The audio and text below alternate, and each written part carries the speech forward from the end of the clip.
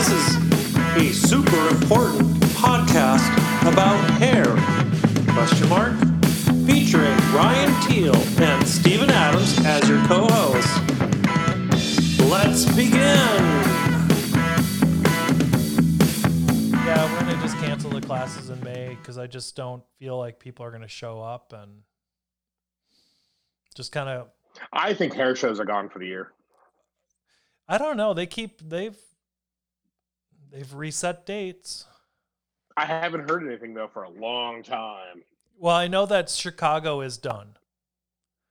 Chicago, they canceled last month. Yeah, Chicago canceled. So, and then Orlando rescheduled. Oh, there's Philip and Mary. There they are. Yeah. Hey, welcome. Hey. How are you guys? All things considered. Yeah. Nice. Yeah. It's another day. Yeah. You guys are. Where are you guys at? We're in Palm Springs. Oh, Okay. nice. Okay. Let's tilt that down a little bit That's so you can see. better, yeah. It's raining here. It's been raining for days, Oh, Oh, wow. really? which is so weird, but Rain in the desert is very different. Yeah. Mhm. Well, let's get started. Howdy, my name is Steven Adams. I'm one of the co-hosts. Ryan and I are doing this together. So what we're going to do is we're going to kind of like do a few minute introduction, and then we're going to go into a few questions. Then we're going to do some rapid fire questions, and then we're going to talk about music. Pretty much. Is that a good rapid fire way of looking at it there, Ryan? I think so. And we can go ahead and include you guys into what the questions are going to be as well, just so you can have like your thoughts, already, gathered your thoughts. And what we'll do is we won't tell Eric the questions. We'll just tell you guys. Let him be surprised. You So guys got have on early, so you guys have the better than him. I like punishing. there you go. We're going to go through, pretty much, what your history is. Like, give us like 2 minutes of your history, both of you, and we'll have Eric do it as well. And then one thing that we talk a lot about is like, technology and how has technology helped or hindered your career as of right now. And then what is next for our industry. We spent a lot of time the last couple of episodes talking about Corona and all that kind of stuff. And, it's cool if we get off on that subject, but it's also cool if we don't, because at this point it's like flogging a dead horse. Yes. And really, then, one thing that I love to hear is your guys' stories. Like, I love to hear like, where you guys came from. And one thing that we're probably going to ask is like, who are your current like mentors or even friend tours at this point? And or heroes, and who were your heroes, in the past as well? Like, who did you look up to and who do you look up to now? And I just like to like it because it's kind of like I know you guys were on the Masters years ago. That's kind of the way I like to look at this one is kind of hearing people's stories and then also like what can help, hairdressers in the future. Exactly. And then at the same time, have some fun with it too. And I'd really love to, we like to have multiple hosts, multiple people on quite a few times, because then we can have you guys talking back and forth and have a really great banter too. Cause I think it's good for everybody to see that we all work together. Mm-hmm. Yeah. Yeah, well said. And we love Eric. So there's Well, I agree, Ryan, and I agree with what you're saying. It's almost like it is like flogging a dead horse. How much more can you say? Exactly. Yeah. I'm sorry it's happened. I'm sorry that salon's closed. I'm sorry that we had to shut a tour down way up in the north part of Washington. I'm sorry about all that, but I'm sorry. lives are. Yeah. Okay. What else can I say? We're online doing free education. We're online people doing. I mean, what else? I don't have any more answers, because this is. If Fidel was alive today, he would say, "Wow, other than the Second World War, I'm sorry this has happened because this sucks." Yeah. And to be honest, I've said 1,000 times on these podcasts, I think this is the greatest time ever to be alive as a hairdresser. Like I think that we're kind of like Taxi Driver. We're cleaning all the scum off the streets, and when it's all over, in 10 months from now, we're going to be laughing about all this. If something didn't hit us personally, like if we didn't lose anybody, because that's terrible. But like 10 months from now, we're going to be like, this is what we did, or this is what we're doing now because of what we did during the coronavirus, or or now I have a new relationship because of what happened during the coronavirus. You know, and I think that it's, even though it sucks right now, I think it's probably the best time ever. Yeah. You know, could you imagine if we didn't have this technology to communicate with each other? This would be terrible. You got Eric? You know, this is where when you people say, I'm hunkering down and, you know, I don't see or do anything. But like you said, all that aside, we have social media and technology. Mm-hmm. Yeah. So there is a communication channel. Whereas yeah, totally. When I was a kid, the only channel was a square box with a black and white screen TV. Exactly. That came on and off now and again. That was it. Yep. Yeah. So I'm going to reach out to Eric real quick. You're going to reach out to Eric? He's doing. Very cool. Yeah, he's kind of technologically challenged. It happens. I think he's challenged. Do they have the internet in Kansas? I don't know. Especially Wichita. I've never been. I spent a lot of time up there. I don't think so. Have you guys been up to? I'm gonna Have you guys been make up to, this live Taylor now? Andrews lately? No, we were supposed to actually be there the week of the 22nd, and we ended our tour on the 17th. That moves the camera, just so you know when you touch the table. And it also, like Mary was saying, we had to end what we were doing and park the RV up here at the house. And I think that what I really like, personally right now, all the years I've been doing this in all aspects of the industry, I want to hear something jovial, fun, up. Yeah, exactly. Totally. Yeah, I mean, I think Eric and I can beat each other up on screen. Will be a lot of fun. Yeah, hopefully. If he responds. Yeah, hopefully we can get him up and get him part of this. So that would be awesome. Well, I could text him to say, turn it on. Go ahead. Nick was supposed to be on this as well, but he couldn't figure out the technology. No, they are technology challenged. Yeah, we're gonna sit down and actually have a lesson with them on Tuesday. You did? I'm going to on next Tuesday. Oh, this coming Tuesday we'll have a little class. Sunday, I was on a laptop and Carol was on an iPad, and I said, I don't have an iPad. I'm not looking at it the same way you are. So I was trying to help, but that's very nice. She'll talk to the computer and you'll think she's talking to you. Know that. Good luck. Well, watch. Can you live Zoom that? It's all right. It's all good. Yeah, all of this is being saved, by the way. So you know what I say is let's just go ahead and start. Yeah, let's get started. He comes in. If he doesn't, then he doesn't. Exactly. We're here. Say, where are you? No, I said, where the hell are you? I would say, he is historically late because he's busy. No, he's super busy and running between places. But right now, there's really not an excuse. I don't know. it's still a busy time. Well, let's go ahead and just start. Yeah. Should we just go ahead and roll like we usually do, Stephen? I think so. I think we should definitely do it. Let's kind of if Philip and Mary, if you guys would love to give us a little history about yourself. You guys Philip, you've been in my salon a couple of times. You've stopped in Minneapolis and wandered through. Used to work with one of my old employees, Jamie Plouffe. Yeah. And so it's always really an honor for me to have you here with us. And so, Ryan, do you want to tell a little bit about how you know? Actually, I remember the very first time I ever saw you, Philip. But I haven't seen you as much, Mary. But I know the first time I think I saw you was the very first hair show I ever went to in Seattle, I think it was. No, it might not have been Seattle. It might have been the ISSE. No, ICE.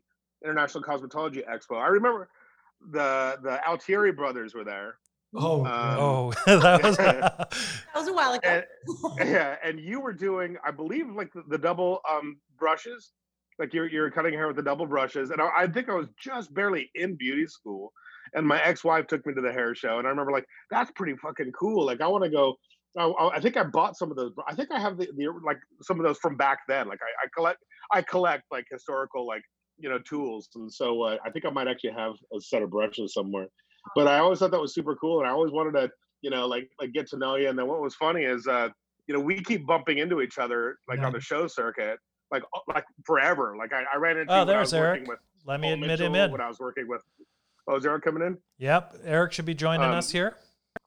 Oh, fantastic! And I know that I ran into you that. So why don't you give us a little bit of your guys' history? Hello, Eric. How are you? Hey, Eric. Hey, good, man.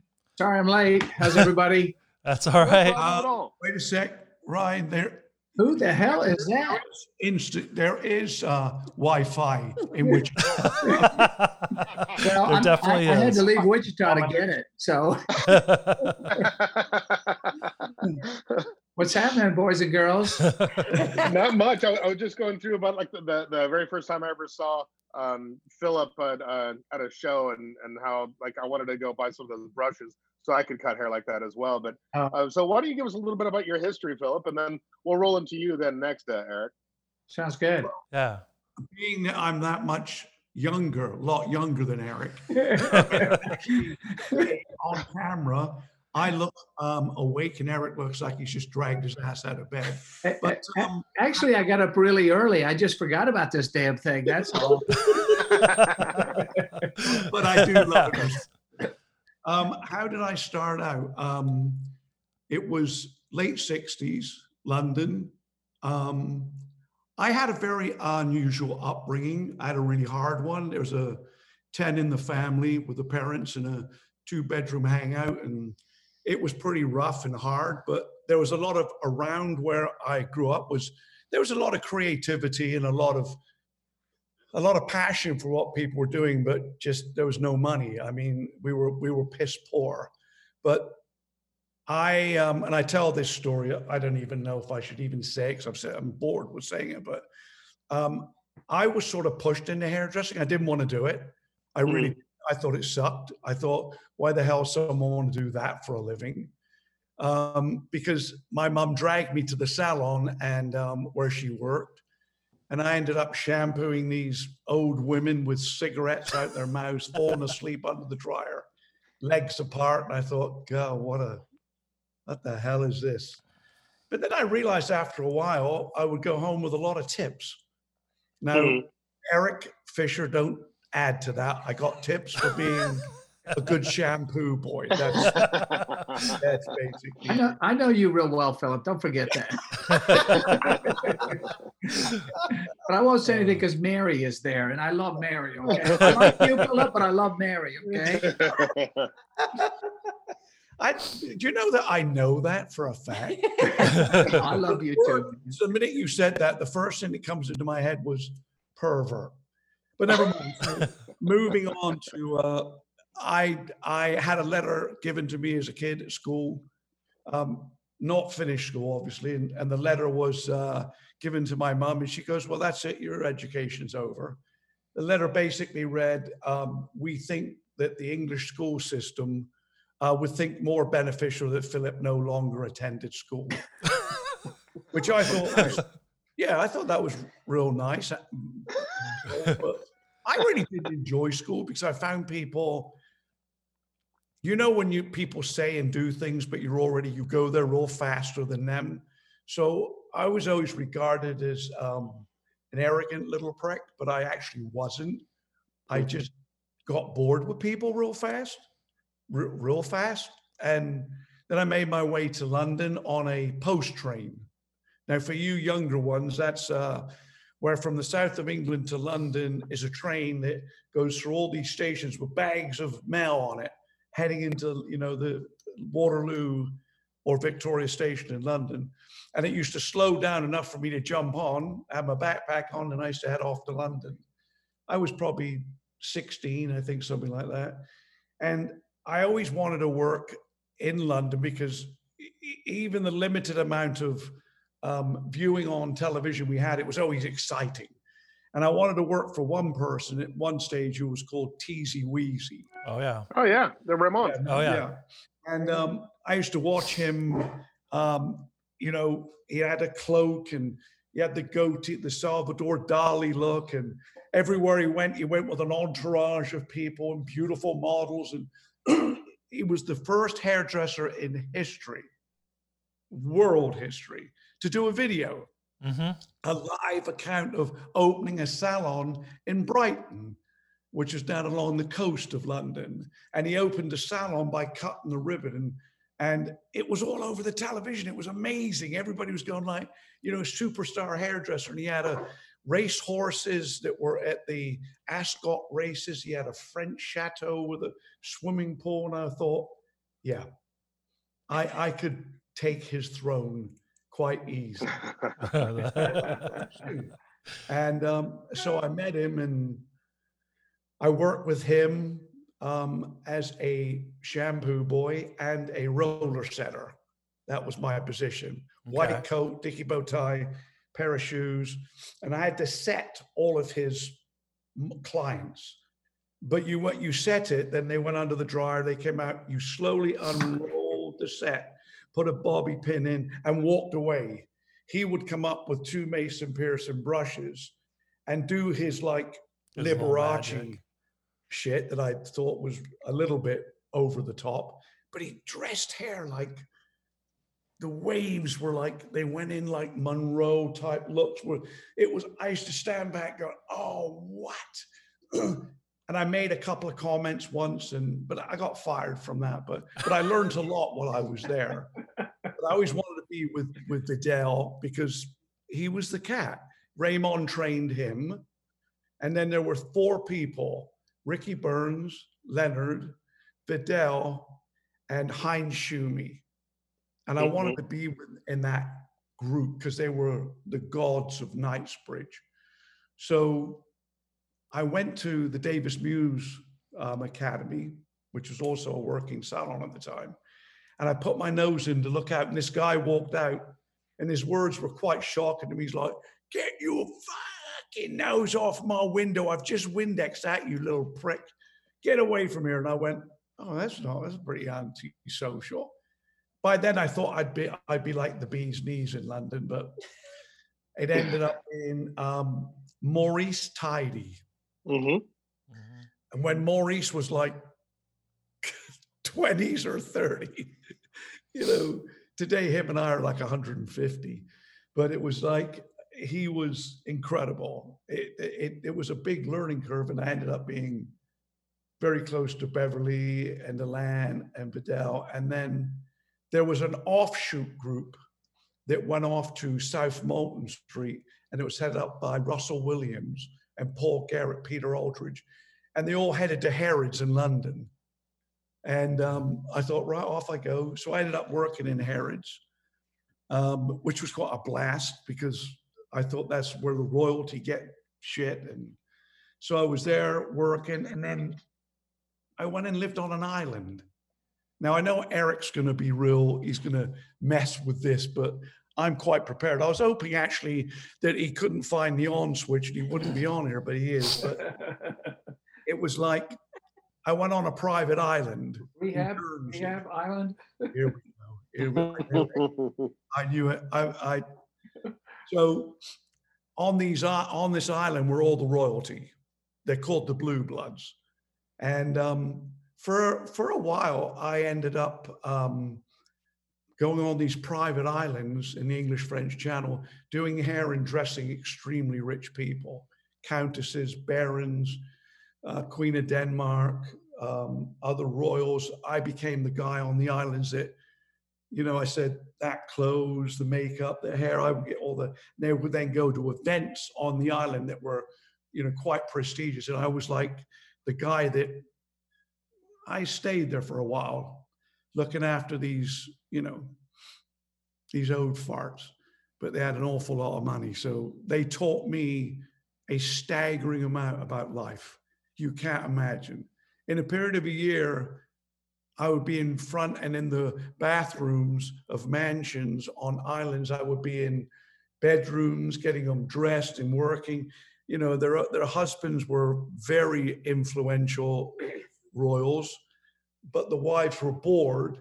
And I was like the guy that made them feel happy. And if Eric Fisher adds one comment, I'm going to with an 18-foot barge pole and I'll leave the rest there. And then I ended up going to Canada, to Vancouver, which I found the most beautiful city in the world. And I worked there. Then I opened up with JP, a very cool group of salons. And we were television every Monday doing makeovers. We were high-end rock and roll. We were really the boys. The only unfortunate thing was we spent all the money. You know, we never were extremely close, and we had boats and cars, and I mean, if we made a few grand that month, if we made 20, 30 G's, we spent 40, 50. and after 8 years, and I became a Canadian, I met a guy who was named Robert Hall, who was the I think vice president or something at Lanza. And was this Robert DeLanza days? Yeah, down in Azusa in California. Yeah. Okay. I flew down, they flew me down and said, would you like to be the international artistic director? And I went, yeah, I don't know. I mean, I need something, I'm broke. Just running a salon. Been there. We had I think it was 32 stylists, 4 colorists, 5 colorists, because David Blue was the head, 5 colorists, 2 receptionists, and we were making this. Now, guys, you got to remember, this is the 80s. This is not yesterday. And I bet we were cruising about $1.25 million, $1.5 million, and but we spent $1.6 million. So he didn't learn your lesson from the first one. Yeah, we were into the creative side of things, and then when I was in California, being wooed by this Lanza company, I met this girl, and I fell madly in love with her. Okay. She was shut up, Eric. She was vice president. Easy to do, definitely. She was vice president of sales and education, and at Lanza. So yeah, that's where we met. That's where we met, and then because I worked for Lanza like much later. Yeah. Yeah. It was cool, man. We were part of the very, very early days. So early 80s to early 90s. Yeah. And I was there 10 they, years. He was there 8. Yeah. Awesome. And then they put my name on, formulated by Robert DeLanza, tested by Philip Wilson. So my name went on the bottles all over the world. And Mary and John Bertarelli, who was one of my guys in Vancouver, we did have a fantastic team in Vancouver, like a bitchin' artistic team. We were doing avant-garde stuff that was, and Chris Barron and I were real close, although he was over on the island, Victoria. Him and I used to jam out avant-garde, and we used to win some really cool. Avant-garde was cool in those days, like really, you really tested your creativity. So, and then I sort of like bypassed that when I got into the corporate bullshit. You get into it and people go, well, we want you to do this, that, this, and that. And you do it, but quite frankly, and Mary and I have been with some of the world's biggest companies. In Manhattan. So how do you guys know Eric? So how do you guys like where do your guys paths cross? Eric, how do you guys know each other? Philip was my assistant for about 15 years. In Wichita? Eric just said he met you at a strip joint. He became his assistant.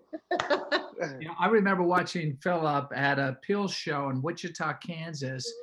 And he was just, not only was he so talented, but he was just, enigmatic. He just commanded the presence of the audience, and he was a great showman. And I thought to myself, of course, he was only about 30, 40 years older than me. I thought, wow, that guy, I want to be just like that guy when I grow up.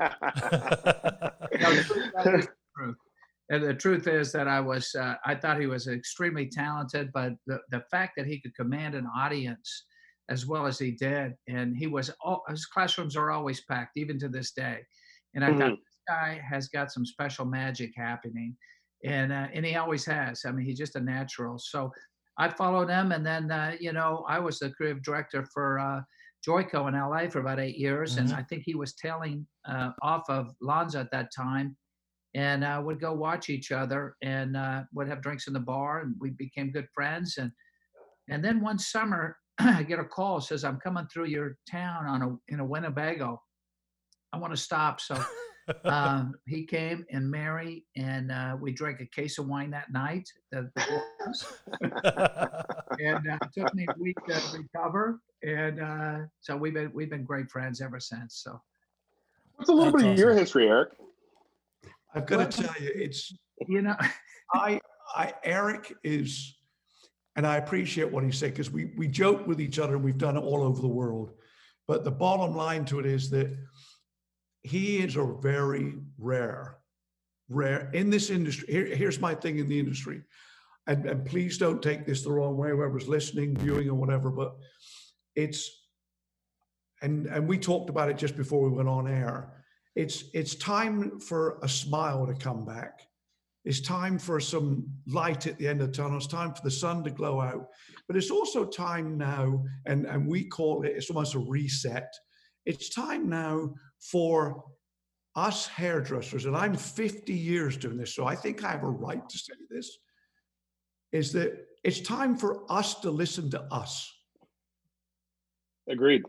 I don't know how that will happen, but it's time for us to listen to us. And Eric is one of the people, not only a freaking great performer, awesome artist, but man, he knows business like no one in the industry. So if you can put a 3-tier concept together, creativity, business, and charisma, he's kingpin, man. He owns the throne as of today.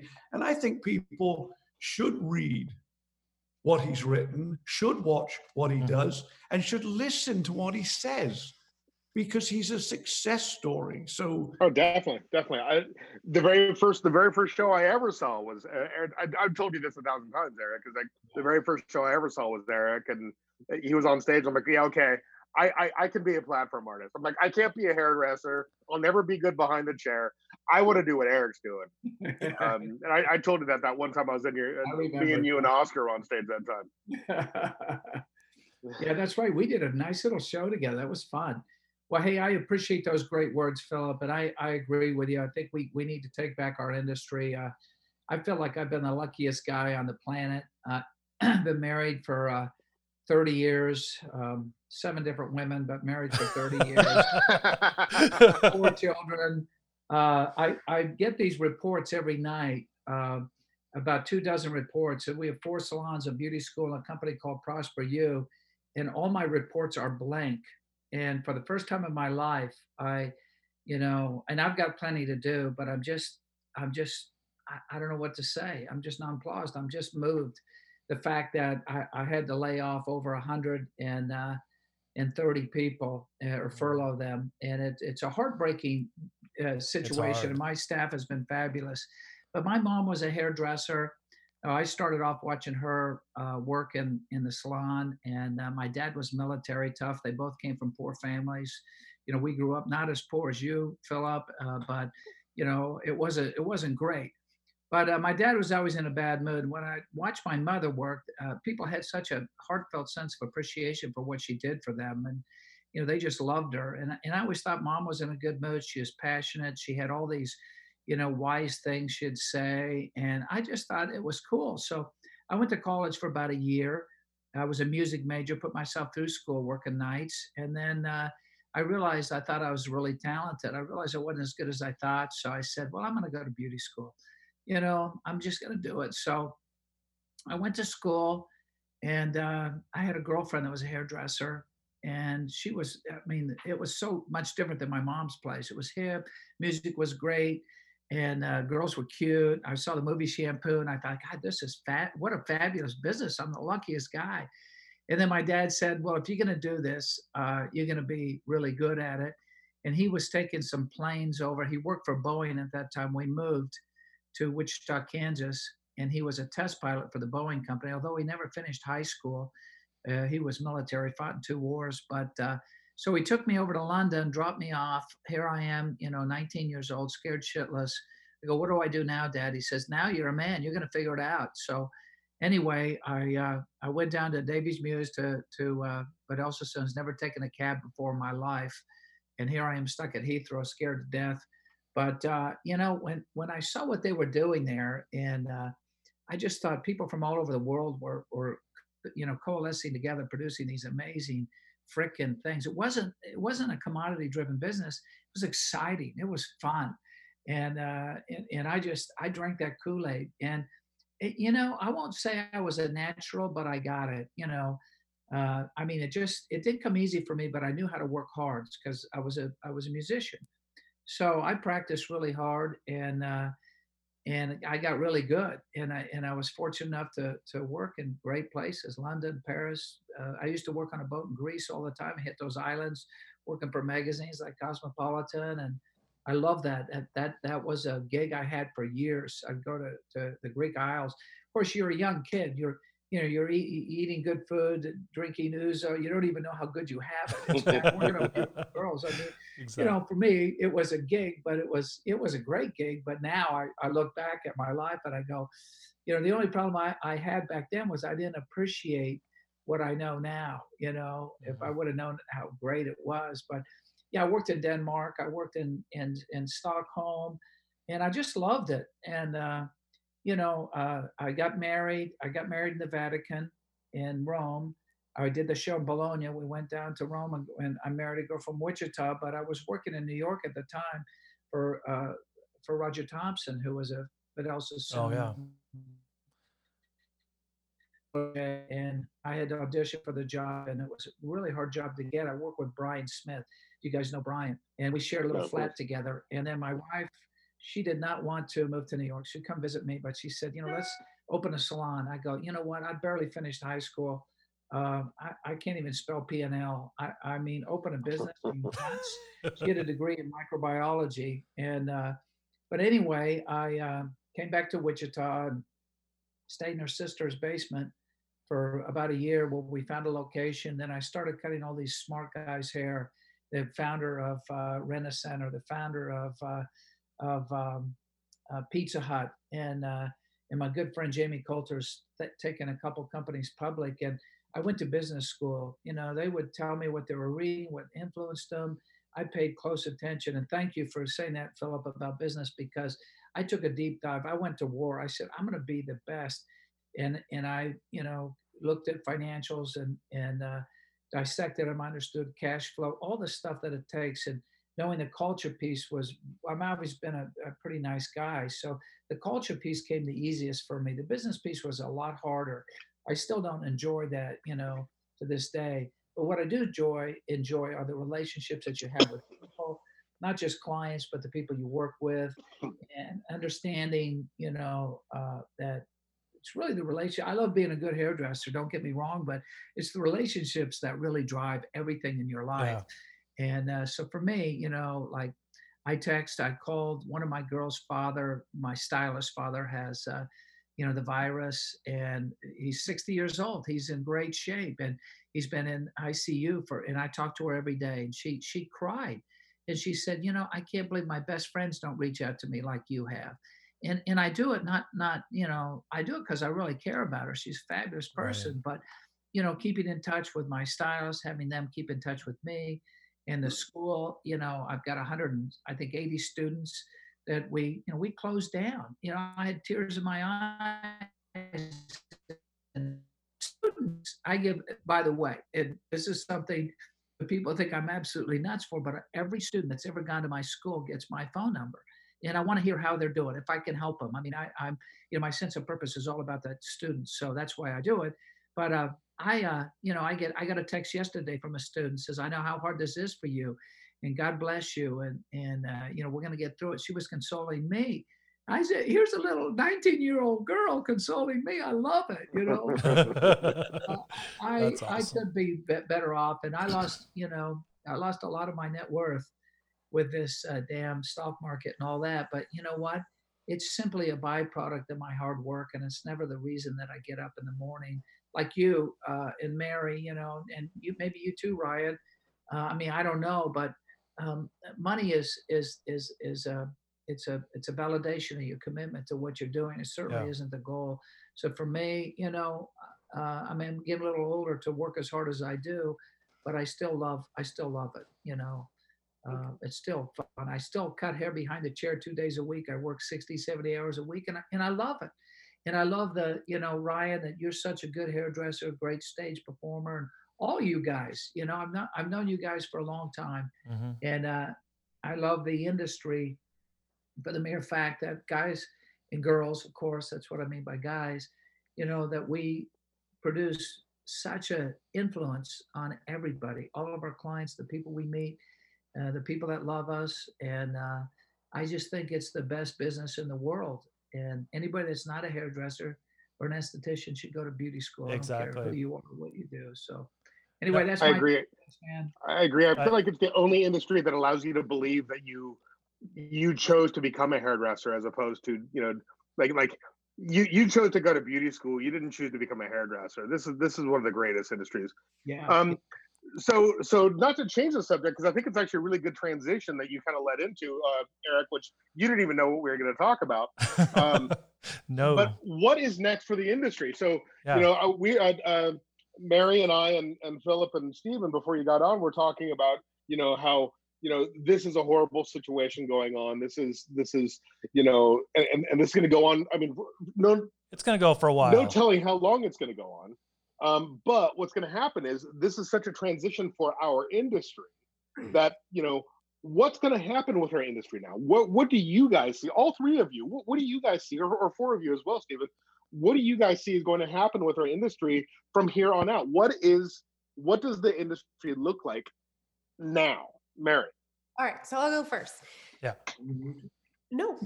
I'm good. So there's going to be a consolidation of our industry, right? So I believe that there are people who were already really struggling, and they, unlike Eric, were not having the money meet the end of the month already. So, and maybe already had a small business loan, or if they pulled themselves out from the scenario behind the chair, they weren't making any money. So those people are going to seriously look at their business and say, is it worth it for me? And maybe they should be, and that's okay, right? And then there's going to be the people who thrive and love and, you know, are seeing the benefits and the return. Because as you said, and everyone has said here, is that the return for us is so much more than being about money, right? So Correct. we are about the people. So it was everyone saying, you know, well, you don't make a lot of money maybe as a hairdresser, but every day you get to go somewhere and do something you love and meet new friends. And so all of those things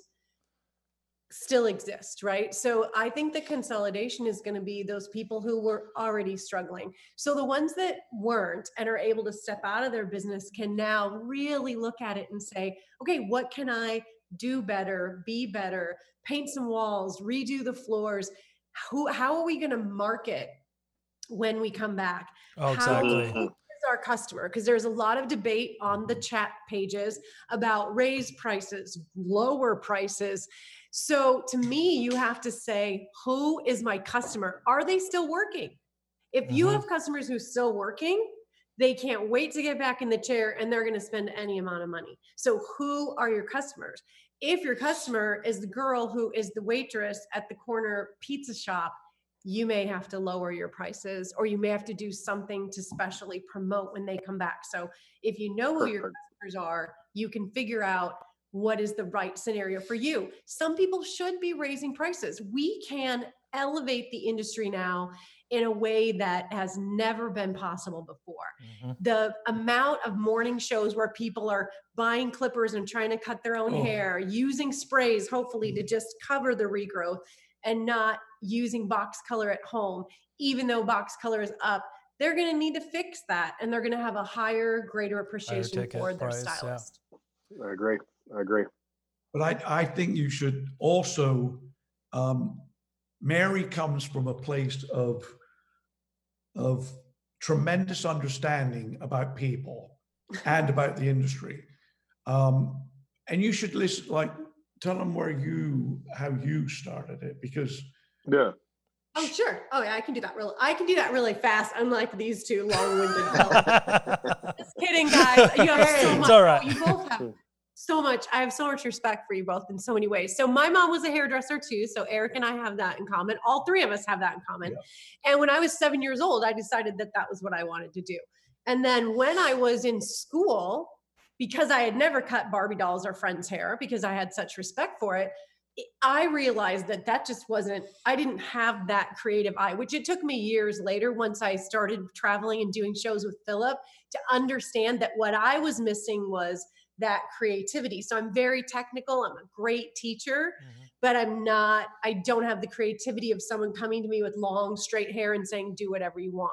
I didn't have that vision. So I couldn't see myself doing that every day. And so I decided, I became an instructor. I was a recruiter for the college. I'm originally from Iowa, so also from the Midwest. I moved to California, started working for a product company. So again, same thing. I got out to California and I was like, well, if I couldn't be a hairdresser where I lived, I certainly can't be a hairdresser somewhere where I don't know anyone. So I read an ad in the paper, it was the paper that shows you how do they even have those anymore? The Thomas Guide book that went from page to page, like your map, the old Thomas Guide, to find the place for the interview. And I got the job, also hired by Robert Hall at Lonza. And I was there for 10 years. So I started in outside sales and left as a vice president of sales and education.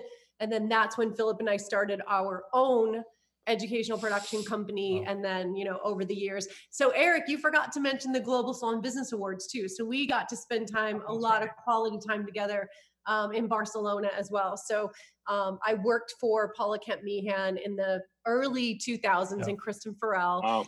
And I was the North American ambassador for the Global Salon Business Awards. And that's where and they judging for that was through UCLA, and everyone submitted these really intense dossiers and their P&Ls. And honestly, that was the first time for me to see globally what a small percentage of money that salons actually had at the end of the P&L. So that was a really interesting time for me. And we met, some of the most outstanding, incredible global hairdressers. So so I've been in the business for 35 years, and as Philip said, he's 50. So together we have over 85 years. Amazing. Developing product, marketing product, developing education, just loving what we do every day.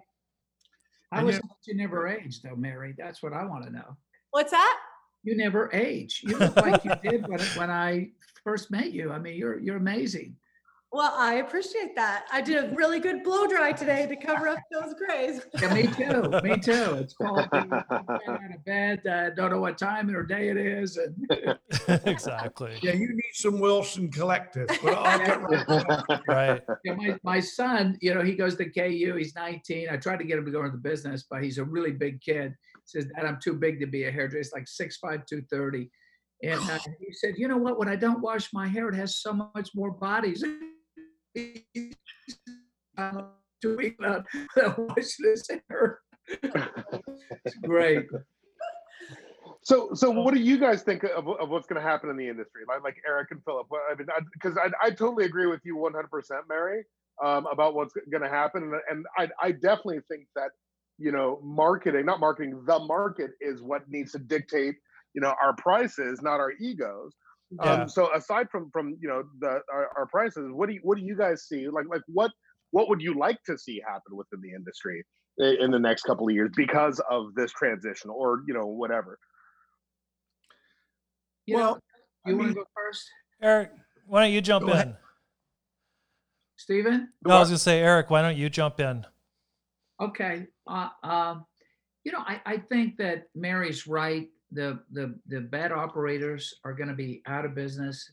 When you own a business, you have to wear a lot of different hats, and understanding the business part of it, not just being an entrepreneur or a hairdresser, is vitally important. And a lot of people, make the majority of what they do by standing behind the chair. So they are not good operators. So I think the bottom 20 or 30%, not just of our industry, but of all industries, are going to fall out and be gone.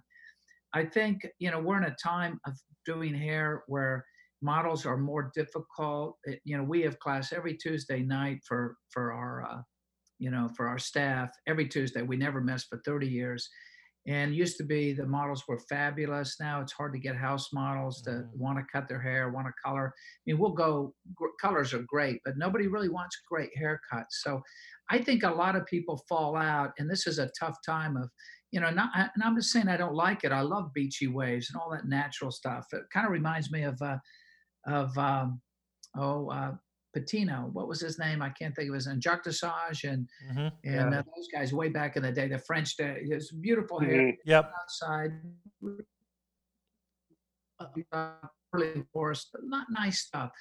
But it's not strong, and I like strong, and I think you guys like strong too. And we teach it in our school, and we have a clientele of every age group.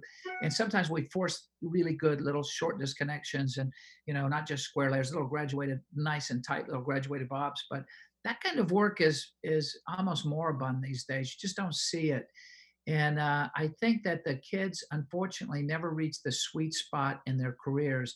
That's why so many of them quit being hairdressers. They never reach the point to where not only do they not have the technical skills, but they can't look at somebody and say, here's what you need to do. Define your brows and blend your eyeliner a little bit more. Let's put some highlights around your face. And you know what, your hair is entirely too long for your body shape, and we need to take it up. And we need to do this, and we need to do that. That kind of situation scenarios are gone. I mean, we still do it. We still practice it. But for these newbies, it's all about, well, what would you like? It's about this individual approach to beauty, which has gone too far, in my opinion.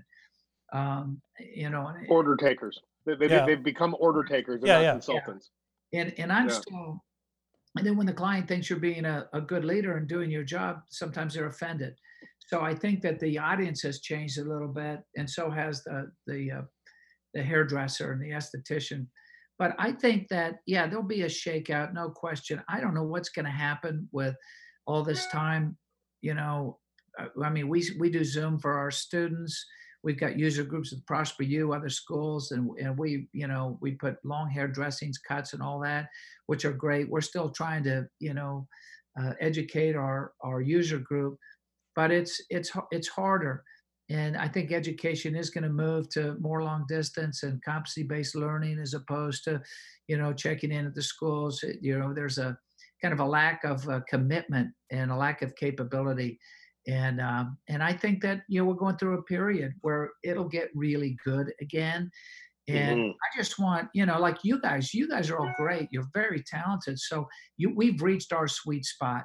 We can look at a head of hair and make magic. And a lot of people can't do that, and they're in it just for the money, or they're in it because they thought it would be fun. Their motivation isn't quite honorable, if you know what I mean. They got into it for the wrong reasons. So those people are going to drop off. And once the client can define what quality is, then I think that people that are good and talented, that have the right training, will, they will flourish with this business model. And I don't know if it'll be this year, next year, or even the next year. But I think that's going to be a big change. And Philip, you and Mary are in manufacturing now. And I love what you're doing with the collective and your game plan. But, I sat down, I still talk to a lot of manufacturers. And I said, what you can do is help out, make the margins, or make the deals better, or make the buying a little bit easier. And maybe you do direct ship to the customers, but not at our expense, and I think that model has got to be reinvented, because I mean, Target came out with a $9 shampoo that's supposed to be fabulous, and conditioner and gels. I mean, they are trying to steal our marketplace from us. And it used to be, when I was a brand new hairdresser, 90% of all retail came from the salons. And now it's probably 30%. We do $1.5 million in retail every year with my locations. Wow, so that's amazing. I'm a big advocate, because retailing is, it is 5 times more profitable than service sales. Yep. With services now, it is so tough, as we have, 401ks and 2 weeks, 3 weeks paid vacation, and health insurance, and 4 paid holidays. And so my margins are shrinking and shrinking and shrinking. And, we do 10 million in sales. So we've got enough that even a small margin, we can make a profit, but it's harder and harder with retail. It is, it's like an annuity. The clients buy it once, they buy it again, and they buy it again and again. And I've got, hairdressers that get great sales and commissions from salons they don't work at because people are coming in buying retail. So that has got to be a big deal. Manufacturers have to realize what a big deal that is. It's the most profitable part of our business. And so I think, what do I think? I think things have gotten really soft and rents have gotten high and it's difficult and we need to reinvent ourselves and these people that have leased stations, I'm not against it, but if you haven't been reporting your income, guess what? Go to unemployment now and you get your ass kicked. Right. Yeah. I agree totally. Oh, exactly. Are made bankrupt. I mean, we have people that make over $100,000 a year plus benefits, and they are, hey, this is fun not working. I'm still getting paid. I'm not making as much as I was, but I'm doing pretty damn good. And I'm more than happy, that they're doing that they're successful. So I think, will the business model ever be real relevant in this industry? I don't know. We run ours like a business. I know other guys that do. And it's so important. And you want to take care of your people with the right benefits and the right things, the right education. People need to be educated. So that can never stop. And for me, it's our lifeblood. It's our passion. So my creative director, Trish Duell, is, we have always doing little videos just for our assistants. We still do the old-fashioned apprentice program. You go in, you work your ass off. Now, we pay you for education. We pay this, we pay that. We invest a lot of money in our assistants, and everybody does that does the same thing that we do. And sometimes they don't want to stay with you. They think they're good enough that they can go out and lease a station and make it, and then they realize they can't. And that's the unfortunate thing. So they need to be intrinsically motivated to want to be more, have more, and do more, not just to be an independent contractor. There's so much more value to me, to a good culture of a great salon.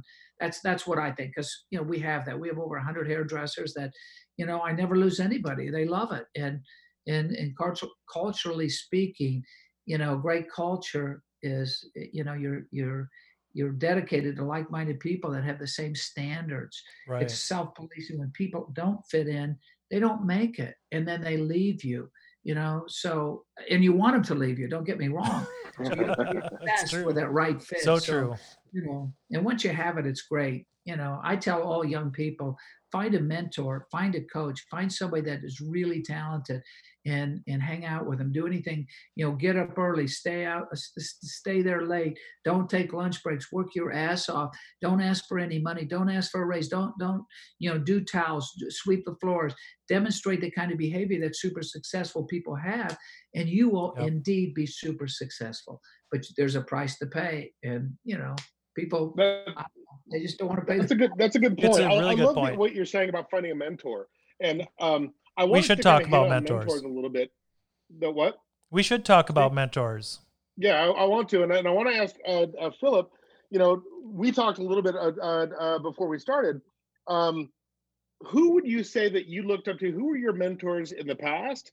And then who are you looking up? Now, I use a term called friendtor because it's hard to find mentors now, that you look up to, because I've done almost everything I wanted to. Now it's like people that I look up to are like my friends. So who would you say, and present company can be excluded, so you don't have to say Eric. But who did you look up to? And then who are you looking up to now, Philip? Who did I when I was a young I know you said Teasy Weezy, which I think it's awesome that you met him. Exactly. I think it's amazing. Yeah. I just like Eric. I had the opportunity as a hairdresser. I worked with Alexander in Paris. I mean, not Alexander of Florida. Right. And no offense. Like Eric was saying, I don't know if it was, I didn't push myself. I was told what I had to do. And I was a sweeper. I did the toilets. He had 3 levels in the center of Paris, beautiful, beautiful location still today.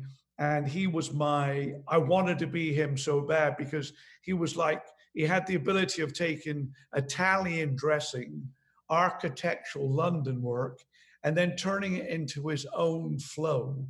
And he was on the mezzanine on the 3rd floor. I was just a scruffy little kid, but I lived diabolically bad.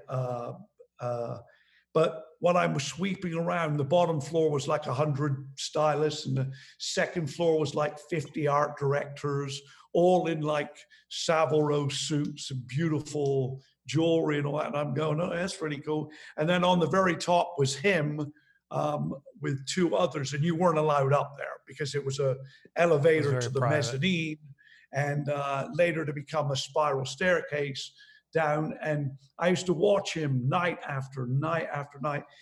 And because he did such, you know, Elizabeth Taylor, I mean, he did such influential people. As a young boy, I would volunteer, like Eric said, I would volunteer to clean the frickin' shit house and do the floors and do everything just so I could watch him at night. Because he used to work from like 4 or 5 till midnight. His creativity came at the end of everyone else's day. Never understood that, but he was genius. And I watched him with like 2 Mason Pearson brushes and a razor, design bobs and movement, and incredible. But I was never allowed up there. And so as a young boy, I thought one day I'm going to be him. So he was number 1. And 30 odd years later, more probably, Mary and I were working for a very influential company, L'Oreal, and we were in Clichy in Paris. And one of the very high execs after lunch says, well, I'm going to take you and Mary to a place and I'm going to introduce you to someone. And I think you'll be very impressed. And you go, okay, great. Off we went. Well, lo and behold, it was his place. Full circle. I'm blown up because I'm scared to death. Isn't it weird? Here we are, pretty prominent in the L'Oreal world, all over the world. And here I am scared to walk in the door. So we walked in the door and Mary and I are standing there. And then he says, oh, well, he'll be down in a moment. And then all of a sudden you knew he was coming. And he came down these spiral staircases looking absolutely freaking fabulous, like Dali on a steroid. And he walked straight up to us and said, Philippe. I went, oh. Philip lost it. Mary was there and I totally lost it. I remembered him. Yeah. That's amazing.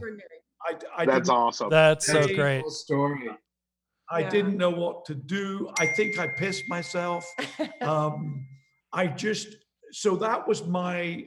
So who do you look up to now? That was my guy. Then of course, Vidal, Ricky Burns, Leonard, Roger, fabulous. Annie, fabulous. Flint Winthrop, fabulous. Paul Garrett.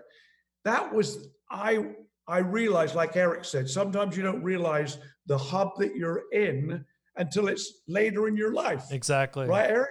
So true. So true. Yeah, as a young guy. And all of a sudden, I'm surrounded by, you know, the world's finest artists of all time. And I'm in the middle and I'm absorbing everything. And here's one quick thing that I really learned.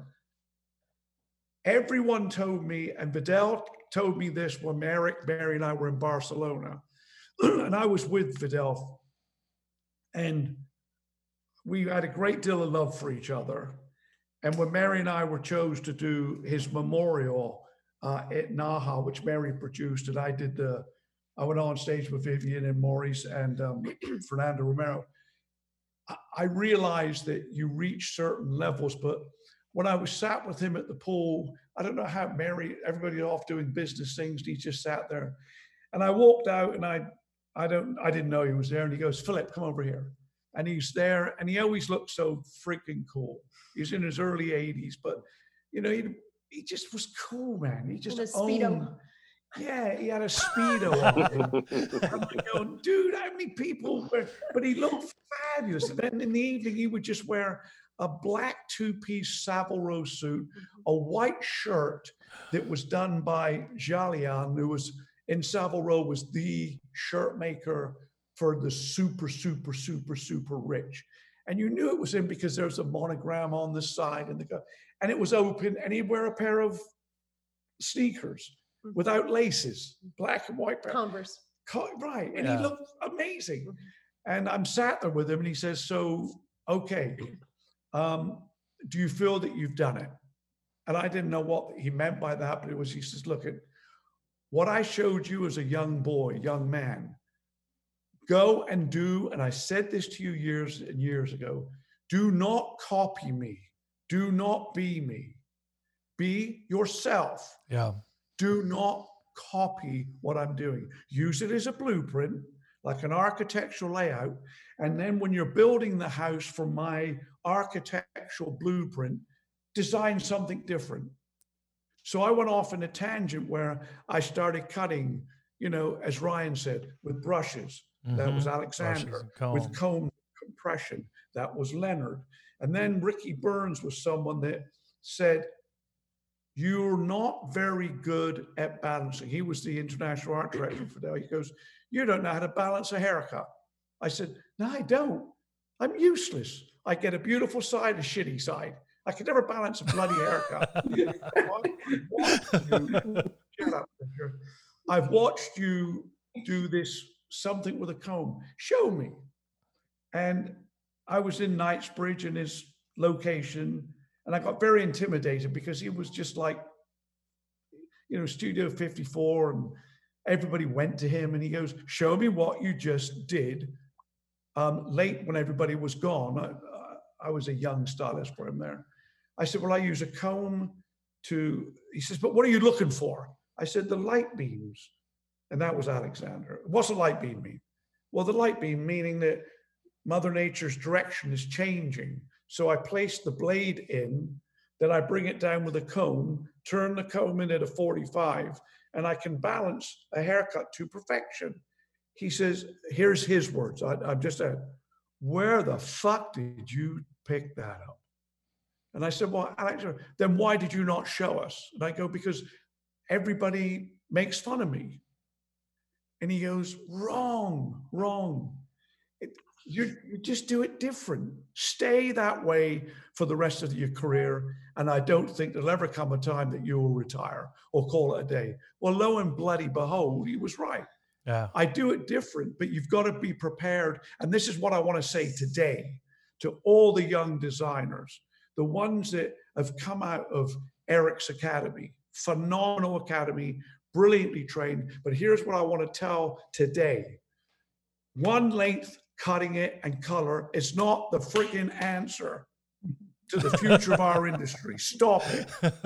Learn how to graduate, learn how to balance, learn asymmetric, learn how you look at a face.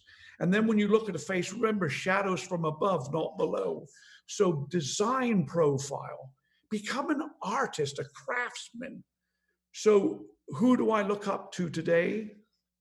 I look up to people like Eric. I look up to,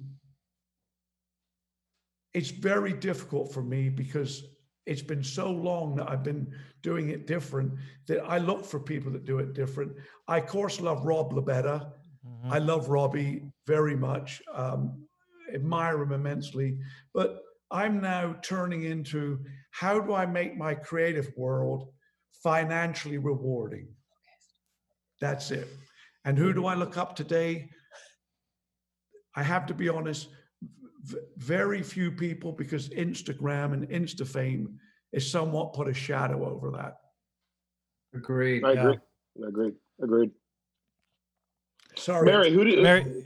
No, that was great. Yeah. Mary, who did you? Who were your mentors, and who are you looking up to now, Mary? Okay. me. Right. I look up to Philip when he sits on a pillow. Oh, that was good. Before you got here, Philip was telling us how I looked taller than him and he didn't like that. So we got him a pillow to sit on. So I honestly, the people over the years I've looked up to, so many amazingly creative people. I look up to people who are always changing and who are open to growing and learning. And today, the people that I look up to the most, honestly, are salon owners who are, giving their all every day to create the experience for the client. And my admiration is really for those friends of mine that I know that they have the passion and they are always willing to share, just like Eric and Bonnie Conti and Rowena Yeager and just all of Exactly. Linda Baker at True, all of them now scrambling. The bigger your business is, the harder it is to figure out your next steps. And all of these people just give their all every single day. So that willingness to be flexible and continue to be interested instead of trying to be interesting. So I still look up to a lot of people and admire everybody that's out there giving it their all every day. That's awesome. Eric, how about you, Eric? Yeah. Eric, how about you? Who did you look up to? And when I was a kid, of course it was the same people. Trevor Sorby from London Trevor was great. Vidal Sassoon, of course, and Philip and Mary. You remember when we had in Barcelona, that's the first time I met him, I had dinner with him, with you guys, and that was such a treat. I was just taken back because he was such a fabulous guy. Irving Rusk, Dwight Miller, when I was with Zotos, trained me. He was such a fabulous hairdresser and such a great coach and trainer. The French guy, Julien Dees, I still love his work. It was absolutely amazing. I remember, I didn't work with Christian, but we hung out a little bit in New York, and he was a wild Dutch guy. He's the first guy that started shaving heads. It was amazing. He didn't have a beauty license, but he had such a good eye. His technique, is loose, very editorial, sloppy, but I learned a lot from him. So I think that you can learn so much. And I think that and I love what you guys are all saying. I think that the best people at whatever they do, whether they're writers, makeup artists, hairdressers, mechanics, I think they're collectors of other people's thoughts, their ideas, their thinking. And I think you take all that input and you amalgamate it all in together to be you, and I love to steal. I've seen Philip a million times. I've taken so much of his great stuff and I make it mine, Ryan, you too, and that's just what we do. So my deep appreciation right now is in photography. So I take a course every year. I follow, Stephen Meisel and an old Italian photographer named Paolo Roversi is one of my favorites. Shoots with a big Polaroid. Mario Testino, the wonderful Italian photographer. There's so many great way. And then you look at it, and the thing, like I talked about, the sweet spot with hair. It's the same way. You've got to be intimate with your subject matter. You got to look at it. It's like if you went and looked at a Da Vinci painting or Caravaggio painting. You can't just look at it. You have to stare at it and look at the intimate parts of it, where it gets light and dark, and the way the light wraps around the subject matter. You've got to learn, and that's what I say with hairdressing, makeup, anything else. You've got to learn to be intimate, to really understand. There's an old saying that we look but we don't see. And that is so true. We touch, but we don't feel, and we listen, but we don't hear. And I think that, somehow we need to get back in touch with those things so we can really appreciate, what we do. And then you get better. And when you get better, you love what you're doing that much more. Right. So when people drop out or whatever they're doing, it always discourages me. So I think, mentors, are you kidding? I look around at one of my assistants that's been out of school for a year, and they do something so fabulous. I go, I want you to teach me how to do that. Right. Anybody can be your mentor. You can learn so much, but you should have a coach. You should have a mentor, no matter what you do. I do with photography. and I get better all the time. Yeah.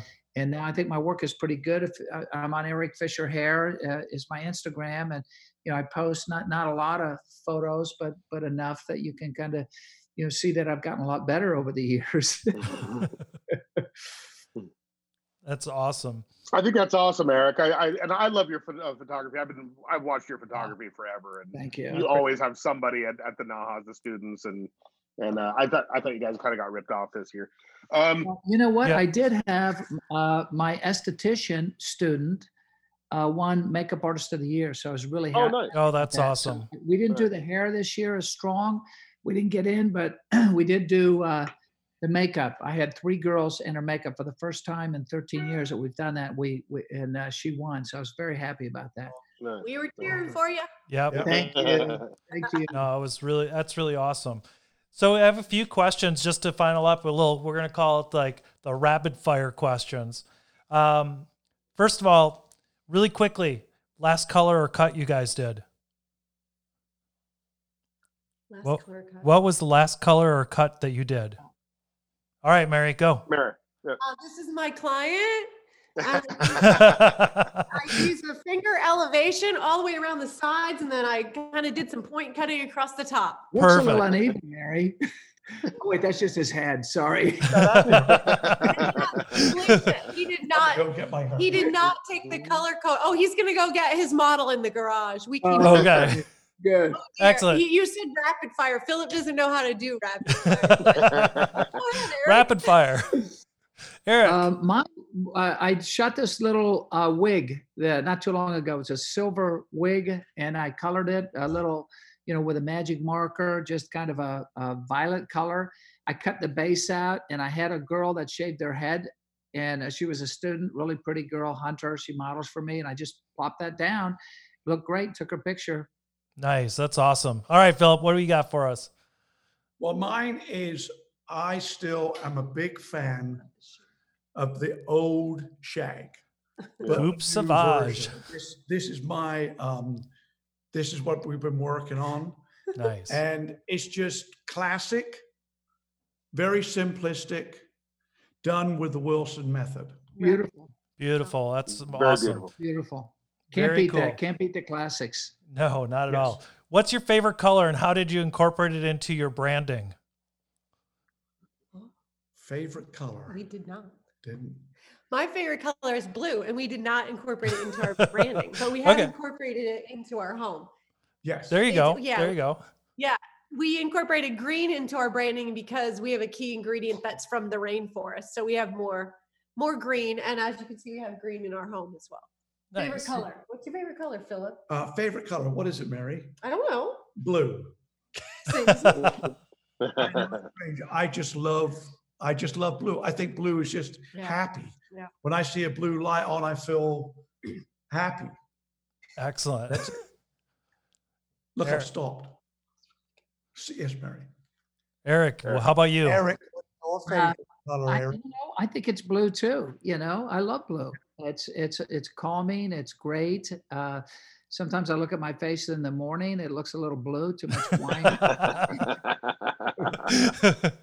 Now, blue's always been calming for me. I work for Aquage, which is a blue company. So I've always enjoyed blue. My wardrobe, I've got a lot of blue clothes. So I like blue. Nice. Ryan. Me? Yeah, you. Oh. You know what's funny is I feel like my favorite color changes like almost like quarterly. But my go-to, I hate to say, is black. I think I just tend to like keep, I don't know, just a hairdresser thing, and I look There skinnier you in go. black, so probably black. I like red as well. I love red, and I love red heads. I mean, Yeah. I love red heads. There you go. Awesome. I personally like orange. I've incorporated it into every branding that I do, even Orange. a super important podcast branding. It's like Cool. orange is my favorite color. So I don't know. I figure it kind of like goes into everything. All right. Employee or rental? If you're going to open a salon tomorrow, employee or rental? Employee. Employee. Absolutely. Unless you just want to be a landlord. Yeah. You Yeah. are employee. I say employee too, just because of the cultural effect and, longevity and everything that goes with it. Ryan? I've only ever had employees. If I was to do it again, if I had, like you, Stephen, if I had a employee situation, I might look into doing a rental just to see if there was more money behind it. And I have both, and I would say I prefer employee. That's where I work. You know, Yeah. I love both, but it's like realistically creating the culture is truly comes from the employee, where you can have total control and really like guide people into having a really amazing career. Last one goes into our music question at the end, which is vinyl or digital? Digital. Oh, digital. Yeah. Digital. We have some vinyl, but digital. Yeah. I'm digital just because it's so much easier, you know. On the Yeah. go. Ryan? Oh my God, I'm vinyl. I have probably 10,000 records. Oh my God! You know. Congratulations, that's great. I don't have that many. I only have about 800 or 900, but just vinyl. Yeah. Oh, congratulations, that's Yeah. great. Vinyl is the way to Ryan. go. Ryan, so Yeah. that means I could come over and we could play Frisbee. Well, some of them, yeah, definitely like some of them. Well, we can bring our There's shot. some of them that. Yeah. All right. Do you want to ask the last question, So- Ryan? Last question. What is on your guys's? You usually say, like top 5, bands that you're on a deserted island that you have to listen to. I'm not saying that so much right now, just because we're in quarantine. So what is your 5 bands that is on your playlist for your quarantine playlist right now? What are you listening to right now that you have to listen to essentially? Well, go Music ahead. wise. He really just has one. I am, because where we live Just say it. is it's his backyard of Palm Springs. I'm a Sinatra fanatic. Okay. Cool. Yeah. And I listen to pop, so anything pop. So we only have one Apple iTunes account, and when I'm riding my bicycle, all of a sudden my music stops, and he's at home Frank Sinatra. And I'm like, I text him, stop it! It's my. I'm riding and I'm listening to music, and you're trying to interrupt me right now. That's awesome. So yeah, I listen to pop music. She does. Yeah, She's very into Okay. and I listen to Sinatra at least once a day. Okay. I just love the Rat Pack. I just think they were just the coolest cats in the 50s and 60s there ever was. Come on, bring it back. No, definitely. I Oh, agree totally. exactly. I agree Eric totally. and I can be Eric, how about you? I got to say I'm with Philip. I've got a station I play called Pink Martini, and it's Frank and Edith Piaf. It's old French music, and I love that. I love that stuff. And I did a job with Peter Lawford one time. He was part of the Rat Pack, and I did his hair and makeup for a gig one time, and he was the nicest guy. And I said, God, I'm just so enamored with the Rat Pack. I don't know, maybe it's our generation, Philip. I don't know, but I love it. When you see the Rat Pack, even when they were even after performing in Vegas or wherever they were, and they were back here in Palm Springs, they were just like cool people. That's Yeah. awesome. So And cool. like nothing compares today with that. Sorry. Yeah, I agree. Don't be sorry. So to wrap it all up, you guys, I really appreciate it. This is definitely, I kind of, when Stephen and I were kind of brainstorming of people that we wanted to put on this podcast, we were talking about, let's do a Legends of Hairdressing. And I know that we wanted to get Nick on here, and we were trying to get Sam on here as well. But the thing is, I think that we actually lucked out in having you three. You're definitely legends in the industry. Exactly. I've always looked up to you personally, and from the bottom of my heart, I really, really do love you guys, and I appreciate you guys being on this very, very, very much. Yeah, I Very really want to thank you pleasure. guys for being I on. enjoyed it. It's I really could have done with a little less of Philip. I'm still wondering why you brought Eric on, but that's okay. The guy with the glass. Oh, that's Philip. Yeah. Okay. Well, could you imagine if there was more? This would be like 5 hours long. So I know. But actually, it's perfect on like it's nice because I know that we have multiple episodes of this, and I wish that we could chat with you guys more. And I know that in the future I'd love to like chat with you guys on specific things as well, because I mean I asked you guys who your mentors were, and I will say both of you have always been mentors of mine. So I feel lucky that I was able to have you guys on. I feel very honored to have you guys here. And I'm not joking although Eric and I, over all the years everywhere, joke. He is a mentor, and I look up to him. Likewise, Philip. Likewise. Thank you. So much love. Thank you so much again for listening to a super important podcast about hair.